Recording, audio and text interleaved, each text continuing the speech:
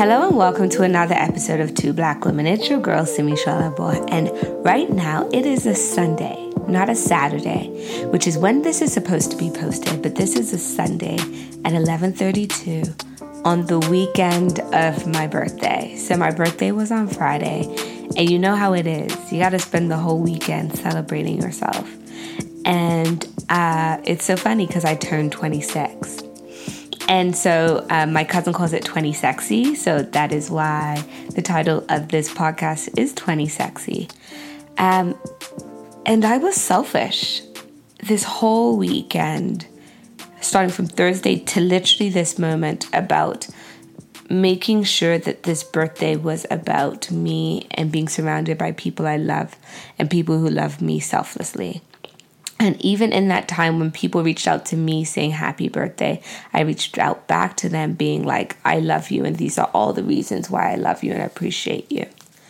And so this weekend is why, and this is kind of why this podcast is late, because one, I didn't just want to give you guys something I had recorded before my birthday. I really wanted to talk to you about this birthday. So if I'm honest with you, by 26, if I had told my 18-year-old that by 26 I'd be where I am right now, part of her would be proud of me, but the other part of her would be like, what are you doing? The big part of me that she probably wouldn't be the most impressed with was the fact that I, haven't found my Prince Charming and haven't got married and had 5 bazillion kids by now.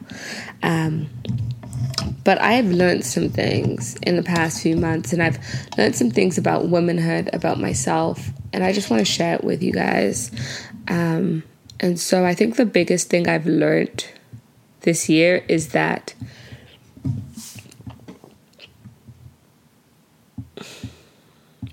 you will get hurt, you will get beat up, you'll get broken, you'll feel like you're on this whole journey by yourself, but you have options in how you react to that. So for me, it used to be fight or flight. Once something bad happened to me, my automatic reactions were 2. I could either fight for this or fly. And I've just learned that in the past few months that there are more options than that. There are more options than just choosing to run away or fight. There's more nuances, there's more conversations, there's more parts to this than what you think. And so that was been a big revelation for me. Another huge part for me has been about the way that I see myself. I used to not see myself as gorgeous and beautiful. I used to see myself as ambitious and smart and capable, but not look at myself and find myself attractive. Like be able to look into the mirror and be amazed at myself and believe that I deserve the treatment that comes with being me. And that comes in the little things, like not buying myself expensive things, but spending hundreds of dollars on other people, not going to do things for myself, but doing those exact same things for other people, as if they were more worthy to have those things than I was. But I love this movement that's going on that's talking about how Black women deserve luxury, deserve to treat themselves like the beautiful queens that they are. And this doesn't mean to, spend money on yourself, even though sometimes it does, but it just means that when you think of the best life for other people, that's the kind of treatment that you should give yourself. So I spent this whole weekend just really taking care of myself, unashamed, blatantly, and just wholeheartedly. And it has been good. But I think the part that I'm still working on, and I really want to spend 26 working on, is like my relationship with God. If I could only tell you how far He's brought me. If I could tell you only the miracles that He's done. If I could tell you the favor upon my life. Can I just tell you about my God and how He has literally brought me out of everything that I thought was going to break me and kill me. He has done it, and He continues to do it. But I feel like I have put the depth of my relationship, the depth of my trust in Him on the back burner. And not to compare to past parts of my life, but I know that there's more. I know that He has more for me. And I know that if I stand in His presence, then I'll experience that more. But I feel like I've been chasing after people and positions and all this other stuff instead of chasing after him. And my God is a jealous God, but he's also a patient God, and he's been so patient with me. But in this year, I'm claiming everything he has for me. But to do that, I have to be in his presence. So I feel like that's a really big thing in 26 that I want to see for myself. In 26, I want to see myself believe in myself more. I want to be able to trust in my flawlessness, in my power more. And I hope by me doing that, I can also inspire you and other women and other just people in general to do that. One thing I can say, I forgot this part.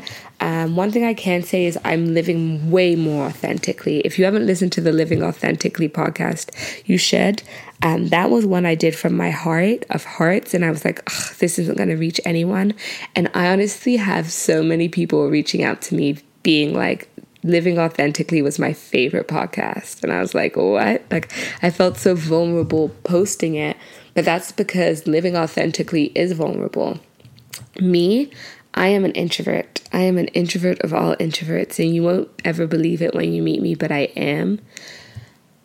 But I also have this side of me that is extremely positive. Like, I am an introvert, so I can save my energy, and then what I do is I just throw a bunch of positive energy to everyone I meet. I might not always say the right thing, but the energy I'm giving you will always be positive.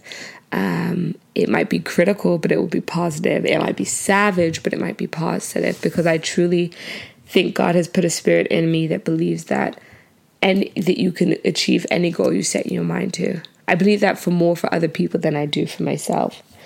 But I am living more authentically, whatever I feel. And it's not so much about feelings, like emotional feelings, but whatever energy I feel like I need to pour into that, I'm just doing that without question, without anybody being able to tell me if I'm right or if I'm wrong. I'm just doing it from my heart. And it feels good. It feels a lot scarier than just pretending like I am one person, one binary person. But it's who I am. I question it a lot. I question if people will like me. But I don't think I'll ever stop living authentically. Because it took way too much energy to not. And I find that if I can't be my authentic self around a person, then it's either the person or the situation isn't right for me. So I think in 26, I want to lean more into that.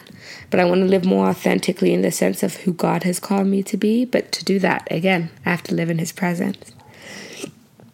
So what can I tell you about 20 sexy? What can I tell you about 25? If you are turning 25 or you are 25, it's a huge milestone. It is. You are a quarter century? I think it's a century. Yeah, a quarter century old. You are a full-blown adult. I'm in my late 20s now, but 25 is that perfect mid-20 age. And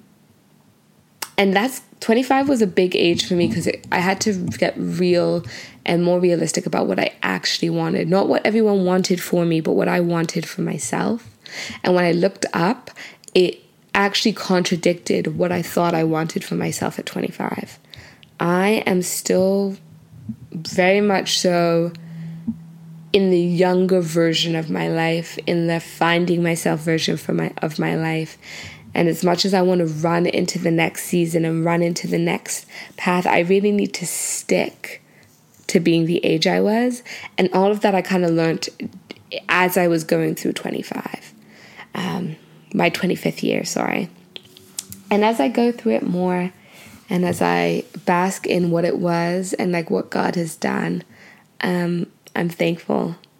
I traveled to 12 countries, I think.